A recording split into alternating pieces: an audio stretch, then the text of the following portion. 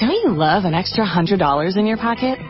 Have a TurboTax expert file your taxes for you by March 31st to get $100 back instantly. Because no matter what moves you made last year, TurboTax makes them count. That means getting $100 back and 100% accurate taxes only from Intuit TurboTax. Must file by 3/31. Credit only applicable to federal filing fees with TurboTax full service. Offer can be modified or terminated at any time.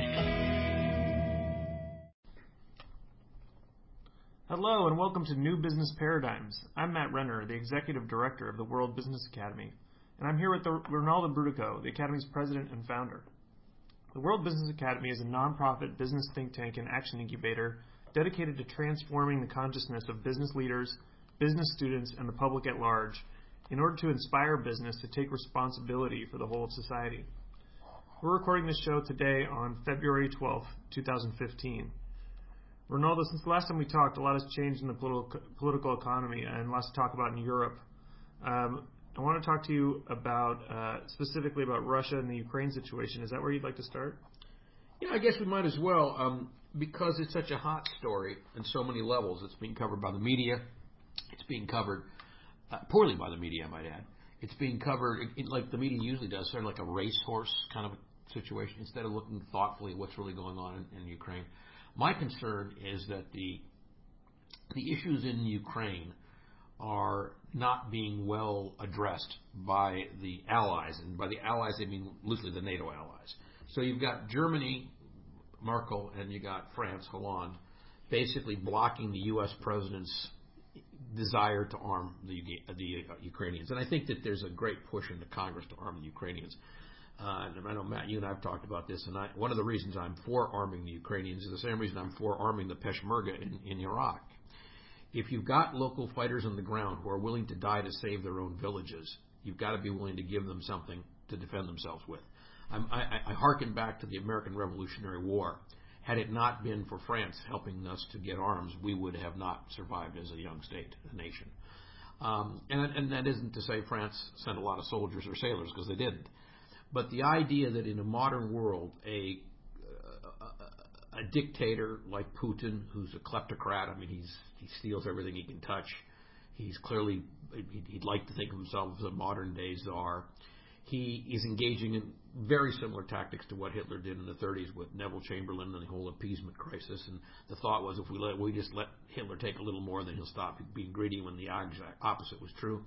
I think for Russia, when they got away with the Crimea thing, and he saw his poll ratings shoot up, I think it emboldened Putin to the point where now he's decided he wants most of eastern Ukraine. I was saddened that on the same night where they were negotiating the newest ceasefire, which, by the way, the last one, which was negotiated just a few weeks ago, didn't hold up for more than 5 minutes. I mean, Putin started rolling in more tanks and more Russian soldiers. Now, people have to remember there's Russian soldiers on the ground there, not just a huge amount of Russian armament.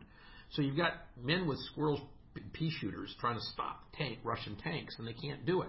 And on the very night when Putin is theoretically negotiating the new ceasefire, he rolls 40 or 50 more tanks across the border. I mean, they can even count how many armed personnel carriers and MRAP-type vehicles. So he's further putting huge armaments into Ukraine, which they can't possibly defend against because they don't even have simple anti-tank weapons.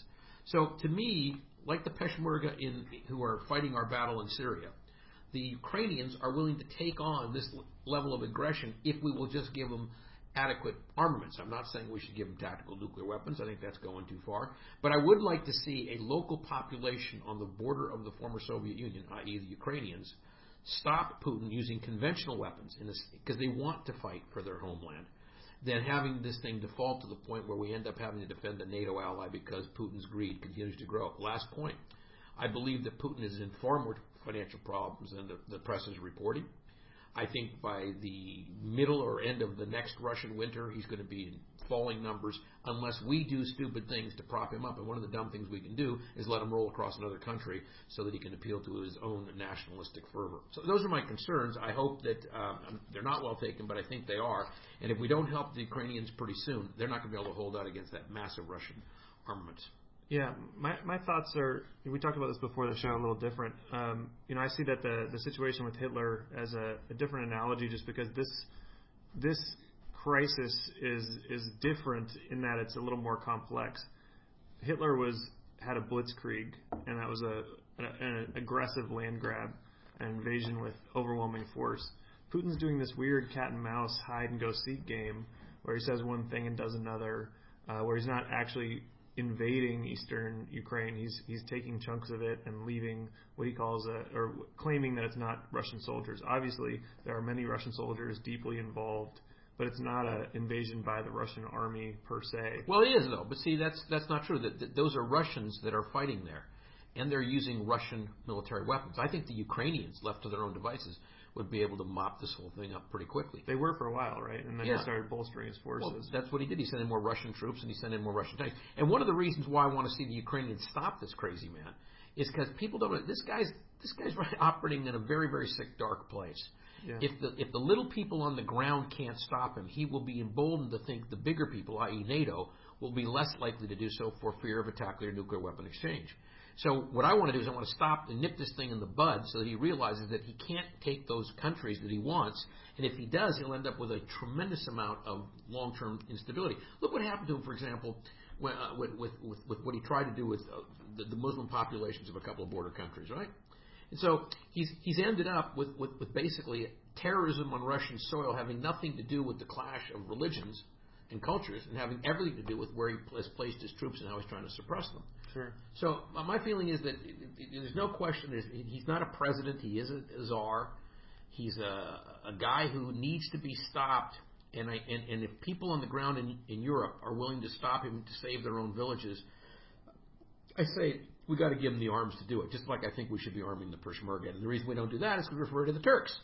We don't want to anger the Turks. Well, we are arming the Peshmerga in Not Iraq. really. In Iraq, they are basically our fighting force. A little bit. We haven't given them anywhere near the kind of weaponry they've asked for.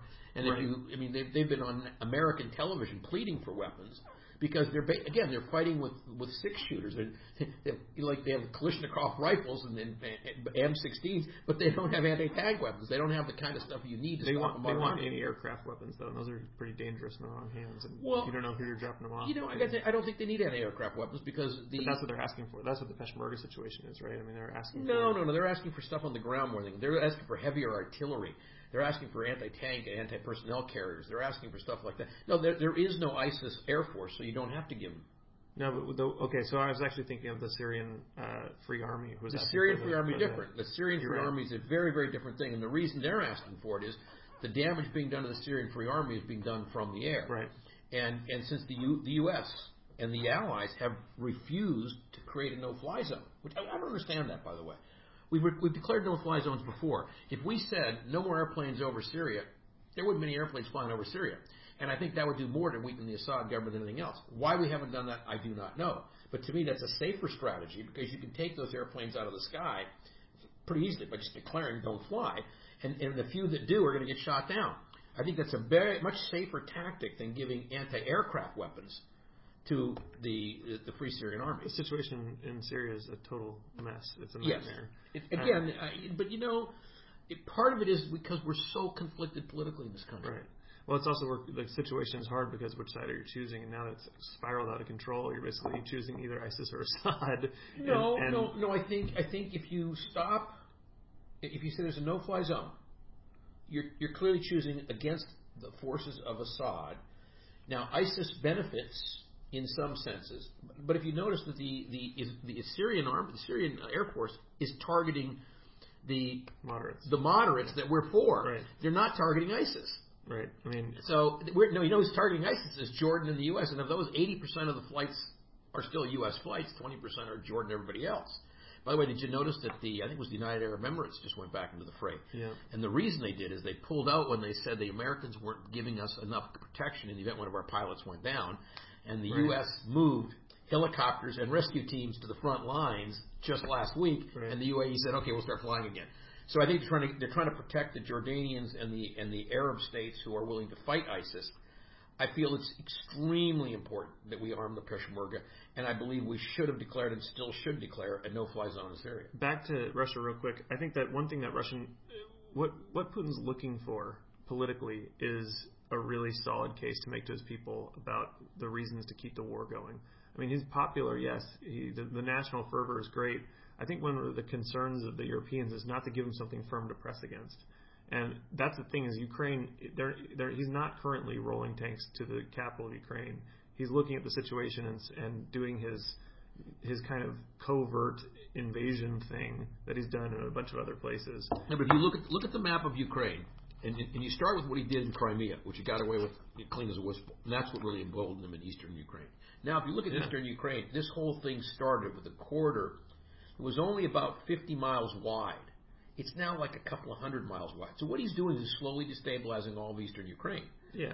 And so I do think he's pushing his tanks as far as they can go with as much support as he has to give them in terms of manpower. When Russian soldiers start reappearing in body bags back in Russia, and when the next Russian winter crushes the Russians because they're going to be so hard off economically, I think Putin's going to see his 78%, whatever, 75% approval rating start to plummet. Right now, he's using a no-casualty scenario. He's got nothing to lose because he's putting his Russian men inside of tanks that can't be shot. So no body bags are going back. People are dying on the so-called rebel side, which is the Russian-backed military. I mean, the Russian-backed forces inside of Ukraine. Right, but those are ground soldiers of Ukraine, the Eastern Ukrainians, and there's not many of them. I'm talking about the Russians who are driving those tanks, who are driving those. Right. They're not dying yet. No. And your point is that they should be if he's gonna pay a price for what he's up to. Because right now he's Trump. Remember, he has no free press in Russia. He doesn't have a free business culture. So nobody's going to complain unless something starts happening to their sons and daughters, in this case sons, in the military. Yeah.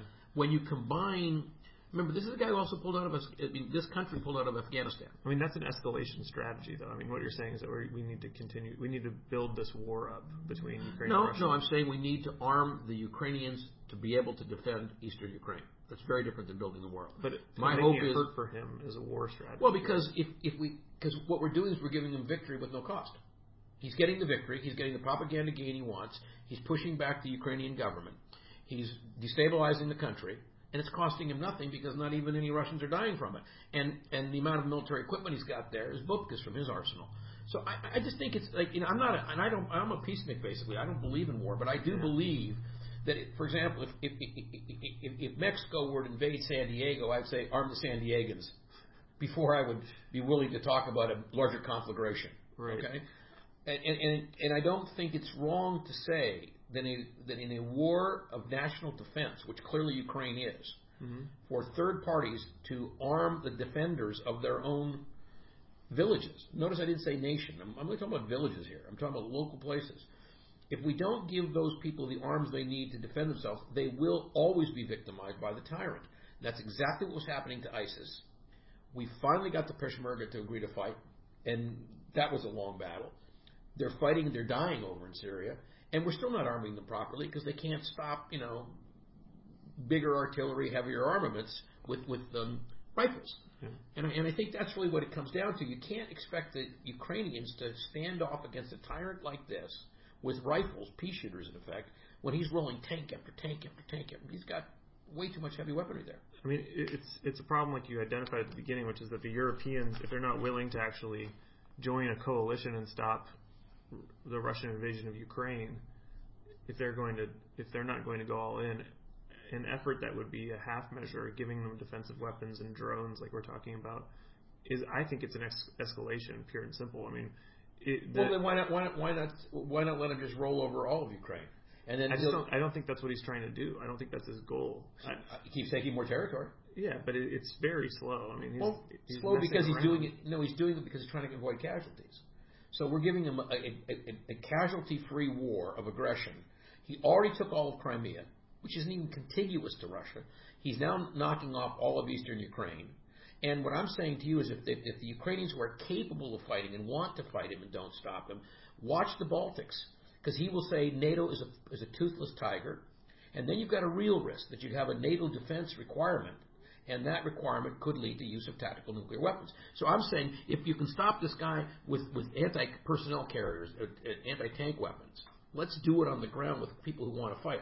They're not going to fight Russia on the other border states as vigorously as apparently the Ukrainians are willing to. So that's why I'm all for giving them a fair chance. Yeah, I mean, he hasn't tested the NATO resolved yet, and NATO claims they're putting together forces. But I think it's a very delicate situation, and that's the biggest concern. Is that it's clearly a delicate situation. Escalation is the scary part, because I don't think it's escalation when worse. I don't think it's escalation. When sanctions might work. I don't think it's escalation when you arm one side who's been beat up by the other side. If you walked into a schoolyard and you saw 5 bullies beating the crap out of a young kid, yeah, I'm with you. Is it escalation to call a cop? No, that's calling the police would be bringing in an outside party, but telling that kid to hit him back, maybe. No, I'd say that's a good technique. But I'd say give the kid a billy club and see what he can do, not a 6-gun. In other words, if you don't arm a weak, defenseless population, they will be run over by tyrants. And by the way, I hope that they aren't run over by tyrants, but I think that he's under other pressures besides just Ukraine. Like I said, but you know what? Okay, one more point. One of the reasons I'm so concerned about this is everybody knows who listens to this show. I really believe that as climate change continues to deteriorate global conditions, you're going to see more warlords. To me, ISIS is just a bunch of warlords. Okay, what Putin is doing is bringing back the kind of aggression that gives rise to destabilization, which gives rise to warlords. So what I'm trying to say is, look, if we're going to try and stabilize global populations, when some population, which is defenseless, is willing to stand up against the bully. I'm not saying we should go to the rescue with troops on the ground. I'm not saying that at all. I'm not even saying that we should necessarily use U.S. military overflights. I'm just saying let them have an adequate defense. And in this case, it's as simple as an anti-tank weapon. It's that simple. And it's pretty basic. If you wait till this guy gets away with it, I think you're going to see an escalation both in his greed and for his national standing in the polls at home. You're going to see him be more aggressive with other countries, and then I think it's going to lead to a much worse case. And I do believe it's like Neville Chamberlain. I think it's exactly like we will have peace in our times as Hitler's gobbling up Europe. That's what Putin's doing. It's a powder keg right now too, and I think that one wrong move could be very, very bad.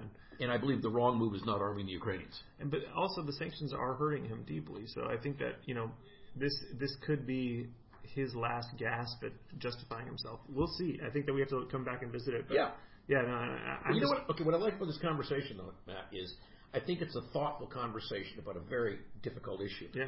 And I can hear your point of view, and I can see the wisdom of it. I hope you can hear mine. Definitely. But if we don't have a serious conversation of the body politic in the United States about these kinds of issues, I don't think we're ever going to be able to see ourselves dealing with the types of global crises that this show talks about most frequently. Yeah, I agree with that. And I think your point about how we're going to manage the international order of the world in an increasingly resource-constrained and warmer planet is really important, especially because it's going to involve Russia directly for so long. But let's move on, because that was really useful. I think that's great, and let's definitely keep coming back to that one. Another point you had made about the Eurozone and the European economy in general was, the Germans, the possibility of a Greek exit and the possibility of a UK exit out of the common market. Do you want to talk a little bit about that? Yeah, one of the things that I think we should do on the show frequently is we should help people understand the meaning behind the words that the press throws around casually. So people have heard the word Grexit to refer to the Greeks exiting the Eurozone monetary union. So if the Greeks were to exit, Grexit means they would stop using euros and they would start using drachma again, which is something I've advocated on the show for many months. It's probably better for Greece and, frankly, would probably be a good thing for the European Union. The British exit, or what's called Brexit, the British exit, is a very different issue, and that's why I want people to focus on it from a different perspective. What the British are talking about doing is not leaving the union, the monetary union, because they never joined it. They have their own British pound, as you know, and they never took up the euro. But they are a member of the common market. They're a member of the common, and that common market, which is comprised of basically 3 heavyweights at the top: Britain, France, Germany, mostly Germany. Those 3 heavyweights have had a balancing effect on the union for all these years.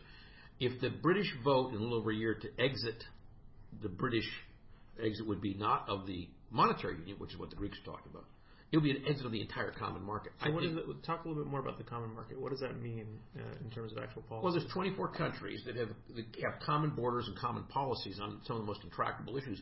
Sometimes having a common market actually backfires. You saw a case this week where 300 people at least died trying to reach the shores of Italy, from, I believe, Libya. Now, one of the reasons that many died this week is because the Italians, which used to have a policy for basically to save as many people on the high seas trying to reach Italy as possible, that policy, because it was burdening Italy so much financially, They submitted that to the European Union, and the European Union said, nope, let's let a bunch of people die, and maybe it'll keep them from coming in the boat in the first place. So that shift in policy we can directly identify has killed 300 people this week, or certainly some significant portion of 300, because more than 300 have died. And the idea that people will stop coming out of places like Libya or other places that are in incredible meltdown because they might die on the high seas begs the fact that they have a certain death if they stay home. So it's not like Cubans who try to reach America because of the law that said if you touched American soil, you were free. And it's not like Cuba in the sense that they were going to die at home, although there was political repression. In places like Libya, these people are getting on these lifeboats, basically, starving to death to start with, having no idea of how they're going to get there, but knowing that there's a certain tragedy behind them and taking their chances.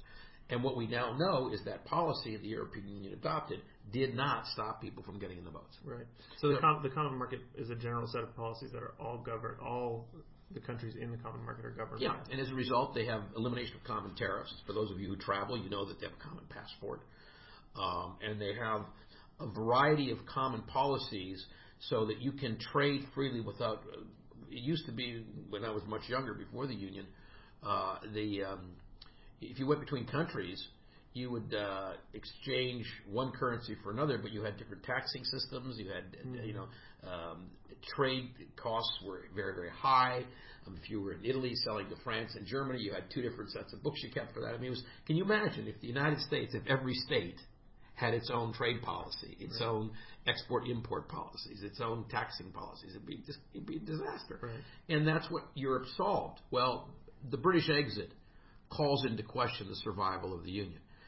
The Greek exit from the monetary union calls into question the likely survival of the monetary union, but I think the monetary union has to be reformed anyway.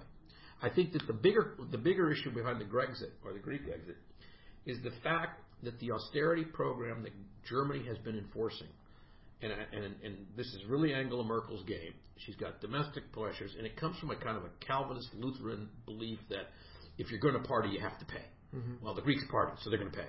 And that's really foolish policy, because the Greeks party because they created a system in which the Greeks could party and not pay.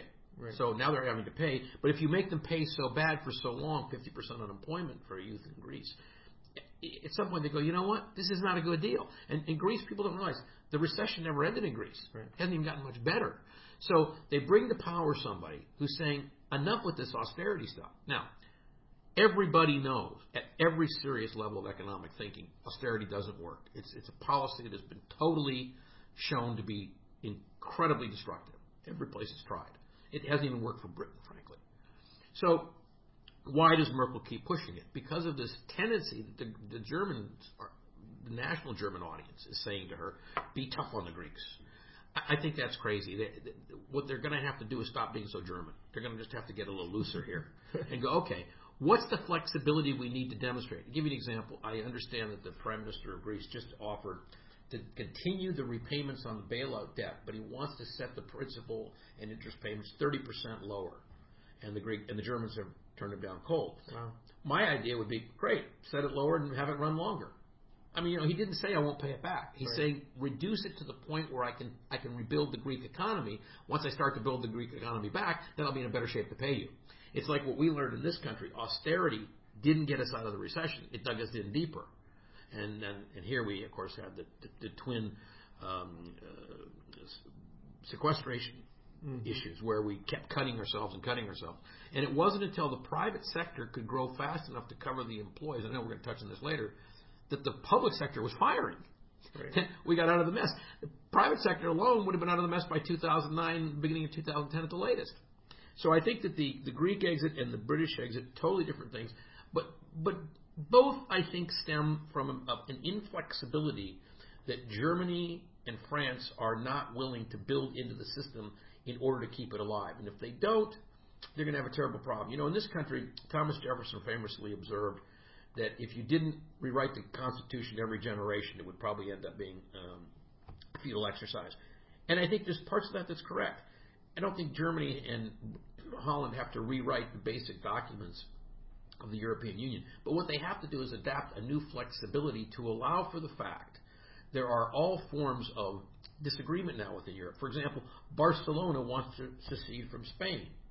There are elements in Portugal that want to see Portugal leave the Union. So what Germany is doing by clamping down and forcing austerity down the throats of the poorest populations of the Union, they're basically creating more instability. Yeah. And I think that's where it's coming apart. Yeah, that's really interesting. I think we have to continue to watch that too, because clearly what happens in Europe doesn't just stay in Europe. No. So the other major trading partner of the U.S. you wanted to talk about was Canada. Yeah. Yeah, and some of the Nordic countries that are now going below zero interest for the first time, I think, since in memory, actually. Sweden, yeah. Yeah, Sweden. Let's talk about Canada. We often ignore Canada at our peril. We always think of them as our little brother. We don't really pay attention to them. We should, because it's an enormous economy. It's an incredibly stable country. It had the most. It had the strongest independent banking system in the entire industrial world going through the recession, which is why the governor of the Bank of Canada ended up being the governor of the Bank of England. And so we got to give the Canadians a lot of credit. It's an economy characterized by services and manufacturing. And why I'm pointing this out is the Saudis will win the battle of clamping down on tar sands development. Tar sands cannot be developed at the price of, even today, oil's back up to around $54 a barrel at West Texas Intermediate, I think 57 in Brent. And the reason why the Canadians don't have the same kind of problem that people think they might because of the tar sands is, I think oil is maybe 3% of the Canadian economy. And what it did is it propped up Harper, the very conservative prime minister's government, because he had all this newfound wealth. In fact, the Canadian budget, I don't think, was delivered on time this year because they're trying to jigger that 3%. But that's only 3%. 97% is still where it always was in Montreal and Toronto and the other provinces of Vancouver that are very strong and balanced economies. It's only this chunk of tar sands up in the Manitoba, Alberta area where you've had a kind of a weird, oil patch phenomenon that's now coming to an end. And that's a good thing. I think it's coming to an end. The Saudis will win that. Two issues that will come out of that clearly is why the Republican Congress has made the Keystone Pipeline, the Keystone XL pipeline, a big factor when all of the oil that goes down that pipeline from Canada will go to refineries in the Gulf Coast, and every single drop by law has to go outside the country. So it can't possibly help the United States in terms of domestic consumption. All it can do is inflate profits for the refineries, who basically have had undue influence over the American government, who want to see that pipeline so the refiners can keep pumping even though Americans are using less petroleum. So I find that they chose to make that the first veto is kind of stunning because it's kind of crazy, and there's no win there for any American politician. Yeah. But I do think it also raises the question, if they don't get the XL pipeline, which they won't because Obama's going to veto it, and I don't think they can override, will the Canadians still go forward with building the pipeline to Vancouver? And that pipeline is premised on the theory that the tar sands would continue producing and they have so much oil that they need to get it out in two places. Well, there'll be a lot less production, but they won't have Keystone to pump it to the western refineries down in the Gulf Coast. What will they do with that pipeline that's really aimed for Asia? Will that pipeline go forward? And if so, what will it carry if it doesn't carry tar sand oil? Or are they betting that they'll build the pipeline, it'll take a few years, and by the time they're ready to fill it up, the price of oil will bounce back? And I'm raising this because, as people who listen to the show know, I do not believe that oil is going to go back to its historical highs. And the most I can see it bouncing back is to $75 a barrel, and I don't think the pipeline's economic at that price. And I don't know that it's going to get to 75. I'm not saying 75. I'm saying that's the highest I see it going. So if it's at 53, 54 right now, I can make a case it'll go to 60, 65 conceivably if a lot of gimmicking goes along. But even that, hard to see how that's going to happen. If the Americans continue to reduce their consumption of oil, Asians will, on a per capita basis, start to reduce consumption. They have to because Beijing's air is unbreathable. You're going to see, and it's funny that we're sitting here today in 2015. In 2005, people would have told you the Prius was going to be a failure as a car because no one would pay for that kind of gas mileage. And of course, it's probably the biggest success story, over 1 million on the roads. And now it's led to the electric car phenomenon, which is sweeping California and soon I think will be sweeping the world. Yeah. And whether those electric cars are powered by batteries or hydrogen is irrelevant. They're going to be electric cars either way. So I think that it's like I drive my new Volt, and I still haven't put the gas. I mean, it still hasn't used any gas. Every day, I just plug it in at night, and for pennies a mile, as opposed to pennies equivalent to what I pay at the gas pump, it's always topped off. And I come back to my car in the morning, and I unplug it, and I drive, and my average miles keep going up and up and up because I'm not buying any gas. Well, I'm just one guy driving a Volt. But if you take all the guys driving Priuses, if you take all the guys driving Teslas, all the guys driving Volts, all the women who have picked the Leaf, all the men who've picked other cars that are the Hyundai hydrogen fuel cell vehicle, all of us together are starting to have an appreciable dent on the oil consumption. And then when you add to that the manufacturers of cars realize that even with the price of oil where it is, they still have to bring you a car like that one right outside the window, the Fiat 500, that's going to get 40 miles to the gallon, which is what the Prius started with. So what we're doing is we're improving the average fuel economy of the entire U.S. fleet faster than anybody imagined, and we're showing the way to other countries how they can reduce oil consumption. That, to me, is a fundamental long-term change that works against the oil companies' interests, and even though their political power is enormous, I believe you are seeing the beginning of the sunset of the oil industry dominance of the global economy. Yeah. Well, that's great. I hope that that's an accurate prediction. It seems like it is, given all the factors. Also, lots of new oil coming online when it's back up at $100 a barrel. They can turn the taps back on if it starts going up. Yeah. And by the way, one of our frequent listeners is George Gate of this program, and about 2 weeks ago, George and I had a conversation in which I said, we got to stop short selling oil stocks because you could see the manipulation starting to build in the system, and they were going to come back up. Yeah, so fortunately we stopped short selling, and they did go back up a bit. But that isn't because I think there's a long-term trend they're changing. It's just that the opportunity, they were at the bottom. The upside was more likely than further drop in prices for a whole bunch of reasons. Yeah. And we had a little course correction. If I had to look at it with a crystal ball, I would say that probably the realistic price of oil right now is in the $50 to $55 range. That's probably making a lot of sense. And I don't see that jumping to 75, and I also don't see it dropping to 35. Yeah. Well, I want to talk more about the domestic U.S. economy, but first a quick note for our listeners. The World Business Academy is a 501c3 nonprofit organization, and our work relies on people like the listeners of this show to join in and help support it. We have a $25 a month associate member level that I want to encourage you to sign up for, so please go to our website at worldbusiness.org and click on Become a Member on the right side of the page. Your support is essential to our work, and we deeply appreciate your help in keeping this project and this radio show going. So on the domestic economy, Ronaldo, we got some good news on the jobs report, but a little bit of a confusing or downtick in consumer spending. What do you see happening there? Well, first of all, I think that the jobs report has just, month after month, has just been fabulous. And we're at a place now where you're starting to see real wage gains finally after the 70s really. Yeah.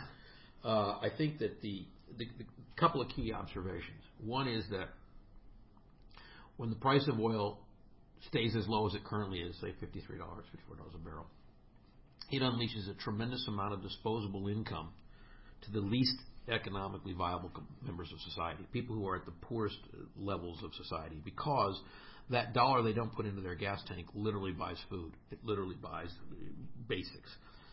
We've seen the restaurant numbers go up, with one notable exception, by the way. McDonald's is having an absolute huge crisis, and I'm going to come back to that in a moment. So what we're seeing is a significant uptick in the ability to go out to a fast casual dining place, like something where you can spend. It doesn't have tablecloths. It's like lobster. What do we call it? Red Lobster. Red Lobster, or it's like Applebee's, or it's Chile's. It's Chipotle, for example, which is a to-go kind of thing. And what all those places are doing much better, because that's a treat that you can afford now that you didn't put into your gas tank. So you're going to see those restaurant numbers have been up significantly, will continue to be up. I think you're going to see clothing, particularly for the across the spectrum, but for the middle class and down, disproportionately rising, because you now have the money to be able to buy that suit to go to an interview, and you have the ability to buy that pair of pants that you need because you wore it out, or that new dress for work. Yeah.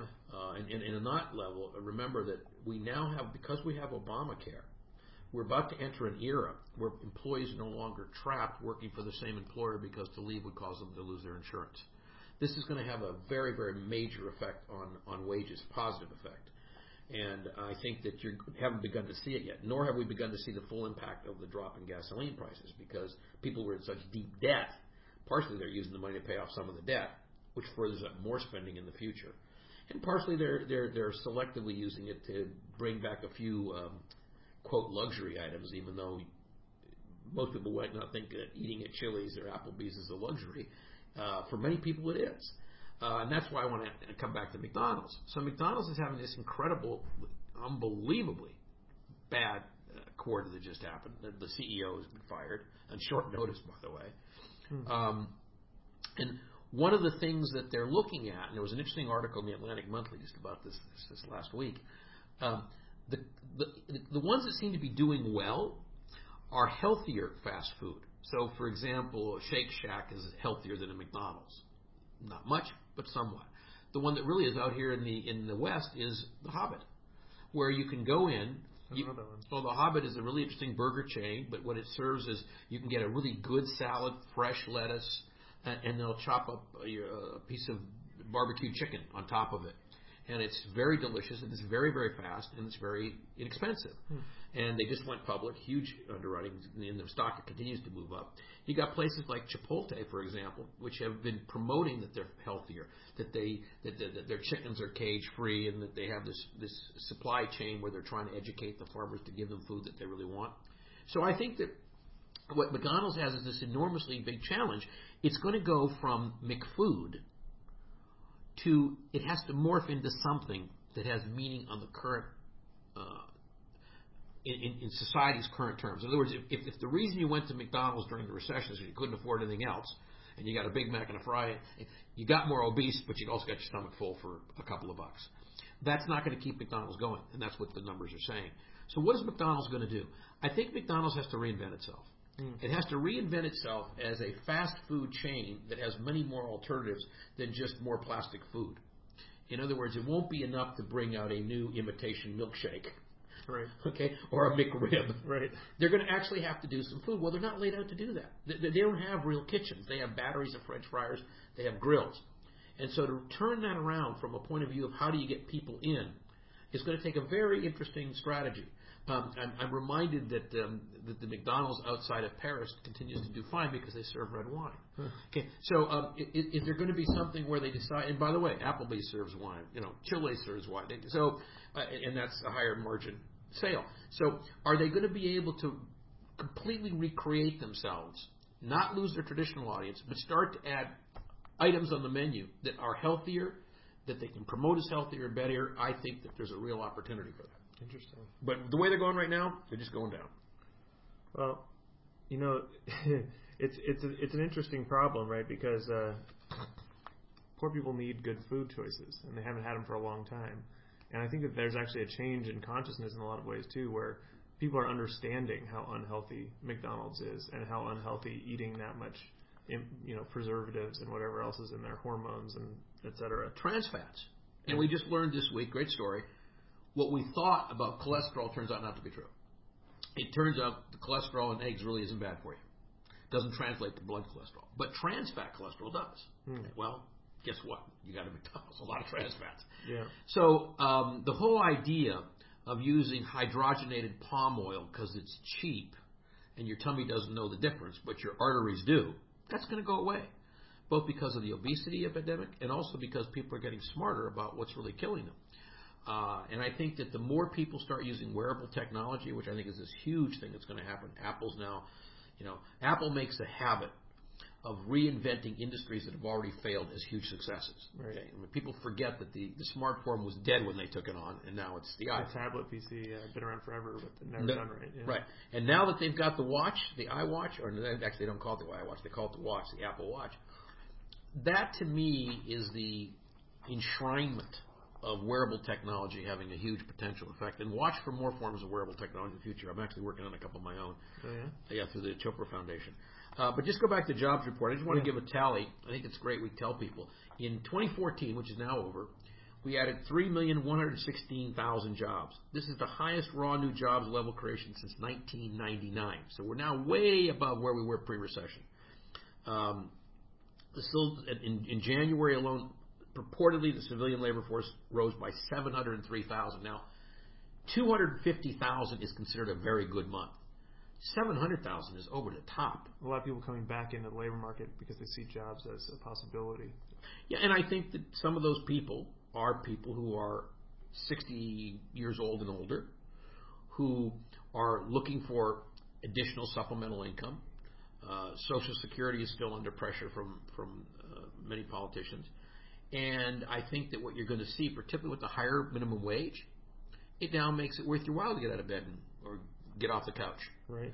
And so I attribute the jobs gain in part to the minimum wage increases in so many cities. It took effect, interestingly enough, in January.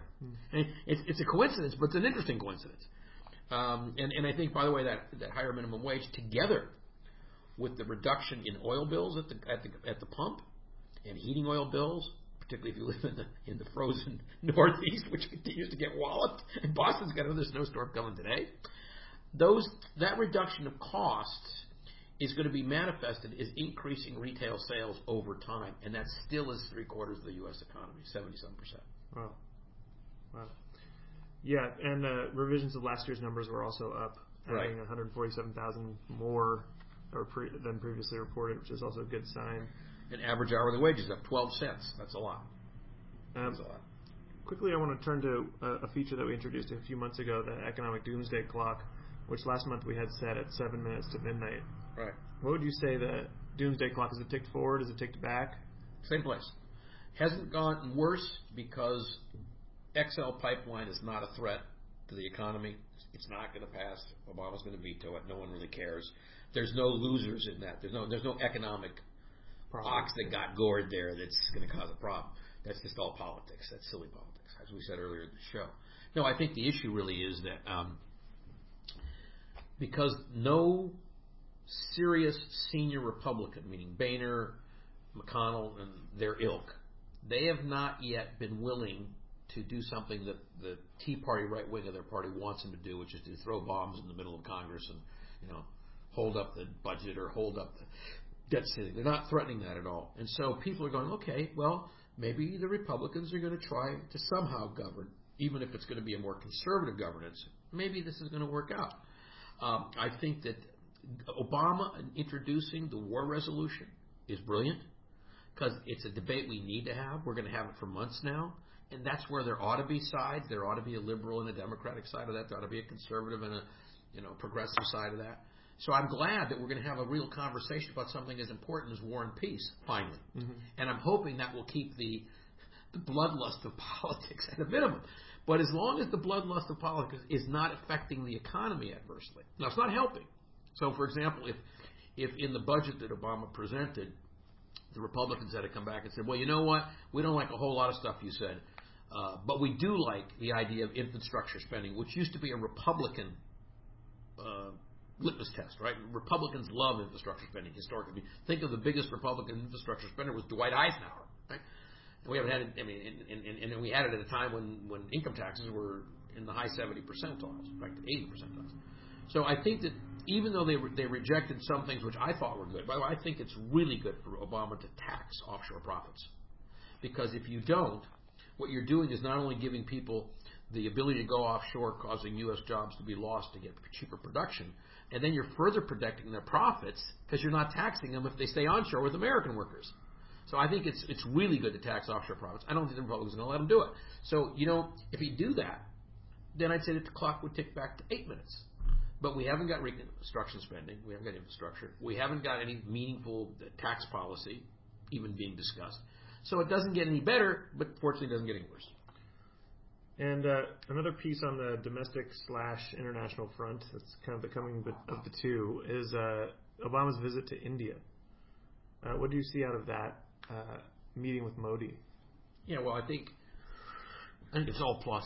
I mean, first of all, I think that India is the second biggest consumer market for our goods after China, and I would argue probably a bigger one because it's going to open up in new ways that China won't. I think that people forget that the Indian middle class is larger than the entire population of the United States, and they have a middle class there. I think that the fits and starts of Indian democracy over the years since 1947 when they launched has been a story of conflict with the U.S. For a very long period of time. And even when they called themselves a, quote, non-aligned nation, they weren't non-aligned. They were actually a balance weight, they felt, to American superiority. And so they kind of sided with the anti-U.S. movement. I think that Modi, and we should observe that Modi just lost his first local election. He did lose control of the Delhi legislature, the city of Delhi. But I think that's because the old money and interests of the Congress Party are more entrenched in Delhi than anywhere else. So I don't really see that as weakening his power. His off elections in the north actually came up favorably for Modi just a month earlier. So I think what's going on now is we have a situation where India is opening up in a new way under Modi. I think Modi, and I love the fact he ran on that his slogan was toilets before temples. Even though he's a holy man in his own eyes, he sees the need to do things for the Indian population that are very basic. So I'm seeing him as a vast new market for American goods. And that's important because so many of our markets are being reduced given the American dollar being so high. So you really have to find a place where American technology can leapfrog the increased value of the dollar. So you have developed markets that really are economically viable for American companies to be in. And if you're trading in U.S. dollars, it's increasingly difficult everywhere, including Europe, to sell stuff. But in India, the kinds of basic things they need, Americans are still very good at supplying. So I see India as a really great opportunity for the U.S. as a market we can export to. And equally important, or more so, I think they're a great partner in Southeast Asia now, because that part of the world is in terrible, terrible turmoil. And I think the balancing act that's going on with China gets stronger if you have a viable India, particularly when you have a Japan. And we're not going to have time to go into Japan today, but Japan's a basket case. Yeah. And you got this unbelievable craziness going on in some other parts of Southeast Asia. You can look at Thailand, you can look at Myanmar, you can look at a lot of places. And Myanmar is really interesting. We have never talked about that. Yeah, I'm going to come back to that one. Yeah. Anyway. No, that's really interesting. And there was a tacit understanding or agreement about climate change between Modi and Obama. Yeah, and it was based on the fact that he'd already reached agreement with China. So, and by the way, when you put that agreement with Modi, the agreement with China, and the fact that China's got to do it because Beijing is not survivable much longer. I mean, you can't breathe. I mean, it's people there know it.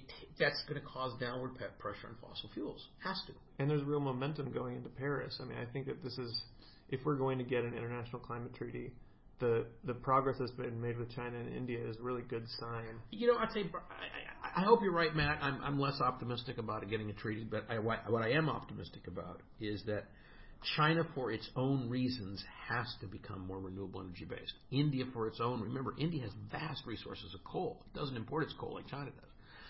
And yet they know they can't keep burning it. But for their own reasons, they can't keep burning it. So I'm really optimistic about the fact that both China, as the West, particularly U.S., adopts increasingly efficient renewable energy standards, and we keep coming up with better and better widgets, the Chinese and the Indians will want to make them. So look what happened. We invented the technology in the West for photovoltaic cells. They're made in China, virtually all of them, right? Because the Chinese can manufacture. So we got a benefit. We got cheap photovoltaic that now I can put on my roof at a cost that competes with the utility. Right. Well, I wouldn't have got that without China. The same thing's true with wind. I mean, so we had this 75% drop in the cost of wind because the Indians, the Chinese, are building windmills cheaper than we can build them. Well, that's a win. I'm happy they're building windmills. I don't feel bad at all. What I'd like to see us do is I'd like to see us lead in the next generation of renewable energy, like fuel cells, microgrids, lithium ion phosphate battery arrays, probably flow batteries. I mean, we got to talk about this in some program. We got to start talking about renewable energy. But I'm looking for a renaissance in geothermal. I'm looking for the possibility of OTEC. which we know would work if we could get some country to get behind it. So there's a lot of things that we could do here in this country. And vertical wind is coming on. People don't even realize that vertical wind exists, and it's almost finished its final stages of testing over in Northern Europe, and the Danes are testing that right now. And so it's an important time for us to recognize that vertical wind is about to happen, and that breaks open a completely new game, both in terms of where you can put these new windmills, like you can put them on existing wind farms, which is great, and increase the yield from an existing piece of dirt. And so there's a lot going on. Well, the Chinese would be the likely people to make the vertical wind, or the Indians. And so they get a new manufacturing sector, which they want. We get to export the technology, so we're going to get money out of it ourselves, and we could use that to plow into more renewable energy resources. Clearly, the United States is not leading in electric cars because we have Tesla. But, I don't think without Tesla you'd have seen the IBM 3, the B3, it's called, the electric car. I sat in one a couple of days ago. Which one's that? The BMW. BMW. Okay, yeah. I said IBM, BMW. The BMW 3, it's called. Right. And it's an electric car. And it's made in a factory using all wind power. Exactly. Learned from their commercial. Okay, so would they have done that if there weren't a Tesla? I don't think so. Would they be doing that if they weren't afraid that they don't have a hydrogen vehicle? I don't think so. So I see this real sea change happening at the level of individual consumers that help governments fund themselves. Yeah.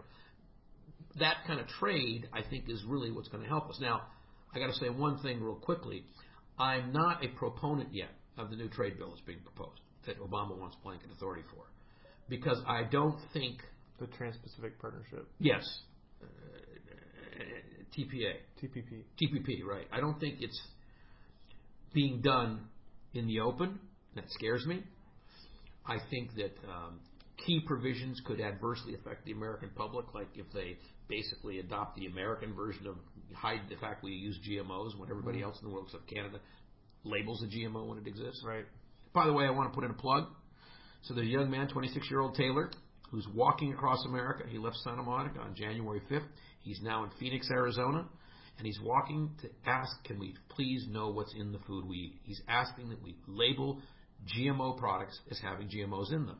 I think it's a great thing for a young man to do to get his message out, and we support him through the Academy, through a sister nonprofit called Omega Point Institute, and I'm really happy that Taylor, as a 26-year-old man, decided that he could leave his girlfriend on the West Coast and walk across America. It'll take him a year. Wow. And he's now in Phoenix, which is good because he's got the desert behind him. Yeah. Yeah. Well, where can people find out more about that? Yeah, go Walk to Know is the name of it. Walk to Know. Yeah, but go to the OmegaPointInstitute.org website. You'll see the Walk to Know there. I think, can you Google Walk to Know? Maybe check right now. But I know Omega Point Institute. You'll see a section called Walk to Know, and there's even a map of his stops along the way, and there's a blog because we equipped him with a little GoPro camera. Nice. So he's uploading little movies along the way. He's meeting with people, and he's getting a conversation going. It reminds me of what Thomas Paine did as a pamphleteer back in the Revolutionary War with Common Sense. He literally went from village to village handing out pamphlets. And what Taylor's doing is he's going from village to village talking about the right to know what's in our food, which you would think is so basic a right you wouldn't have to walk across America to bring attention to the fact that we don't have the right to know. Yeah, so if our listeners want to check that out, go to OmegaPointInstitute.org. Also, if you want more information about this or any of the other subjects we cover, if you have questions for us, please do email at info@worldbusiness.org.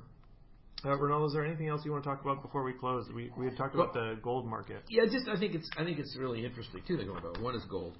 I think it's interesting that gold's at a 4-year low. Fortunately, we've been telling people on this show for a long time not to buy gold, hold off buying. Turned out that continues to be good advice. We're in a deflationary world more than we're in an inflationary one. There are incredibly dangerous potential international things that could happen which would cause fear, and then price of gold to rise or spike on that. But I noticed in the gold statistics, which just hit a 4-year low, that the amount of gold being sold, for example, into China and India for cosmetic jewelry, 18-karat gold, is up quite a bit. Where the decrease in gold buying has happened is by nation states. So they're not buying gold in China, for example, or the people of China are not buying it as a counterweight to their questionable stock market manipulations because they're getting more confidence in their own stock market, as an example. They're not buying it as a counterweight to their overinflated real estate market because they're learning they're going to have to take the air out of that bubble, and they're taking that air out now. By the way, I want to make a quick point about China in that regard. I'm from an economics or economist point of view, I'm very much in favor of the fact that China is slowing its growth down to 6-7%. I think it's much more sustainable. Yeah. It gives them a chance to start letting air out of that balloon. They were going to hit the wall if they didn't. So yeah, it was great when China was pulling the global economy along at 8 to 10%, and now it's down to 6-7%. But I mean, America would be happy to have a 3.5 to 4% growth rate. It'd be huge. Yeah, and I think we're going to do 3.2 to 3.4 this year. But can you imagine if we were getting 4.5 or 5.5? It would be hallelujah Hollywood. So I'm really happy that the Chinese are slowing it down, and I wouldn't mind seeing it go to 6 actually from the current area around 7. At the same time, India is continuing to grow at about the same pace it did the last 2 years. So I think India will stay at its current pace and maybe even start lifting above that pace by the end of this year. But gold, which people buy only for one of two reasons: fear of inflation, which clearly the opposite is true now. That's why it's at a 4-year low. Or fear of instability, geographic instability. My guess is the Russian government is probably selling gold more than they're buying it right now. They can't afford to hold it. And I think other people who see themselves holding gold are looking at it as more of a millstone around their neck than the way they're going to buy their way out of trouble. Anyway. Sitting around holding it, waiting for it to bounce back. Yeah. Theoretically. Yeah, I think you can sit around and hold it if you want for a small amount of it, because how much you're going to lose in the next year over what you've already lost. But I certainly wouldn't buy it, and it's a bad investment.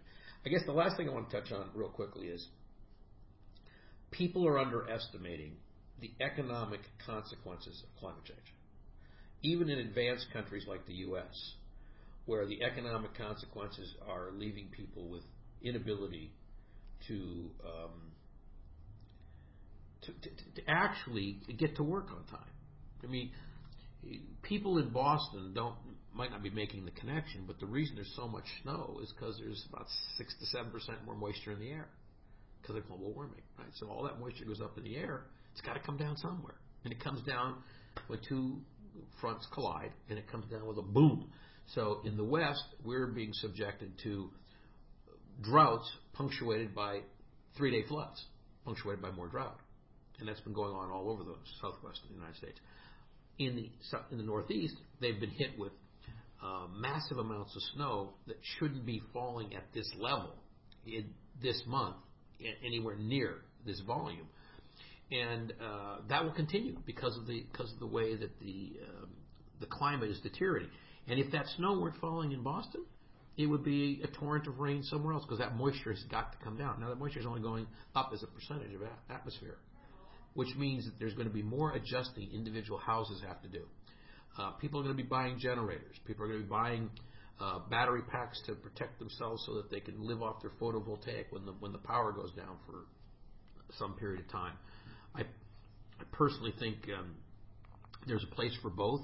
If you think that the worst outage you're going to have is a 6-hour outage, there's a case to be made for batteries. If you think you could have an outage for days and days, which has happened now several times up in the Northeast, better case for generators. But I think that the reality is that people are going to have to start seeing that the infrastructure, which we've relied on as invincible, no longer is invincible. Yeah. Here in Santa Barbara, we're a very affluent community. We've had 4 blackouts already. So people are getting used to the fact, wait a minute, something's not reliable. And the water infrastructure isn't adequate anymore. The water infrastructure is not adequate because, again, it can't deal with the monsoon-like effect of a flash flood because it runs off. And at the same time, it can't deal with the drought aspects of what goes on between monsoons.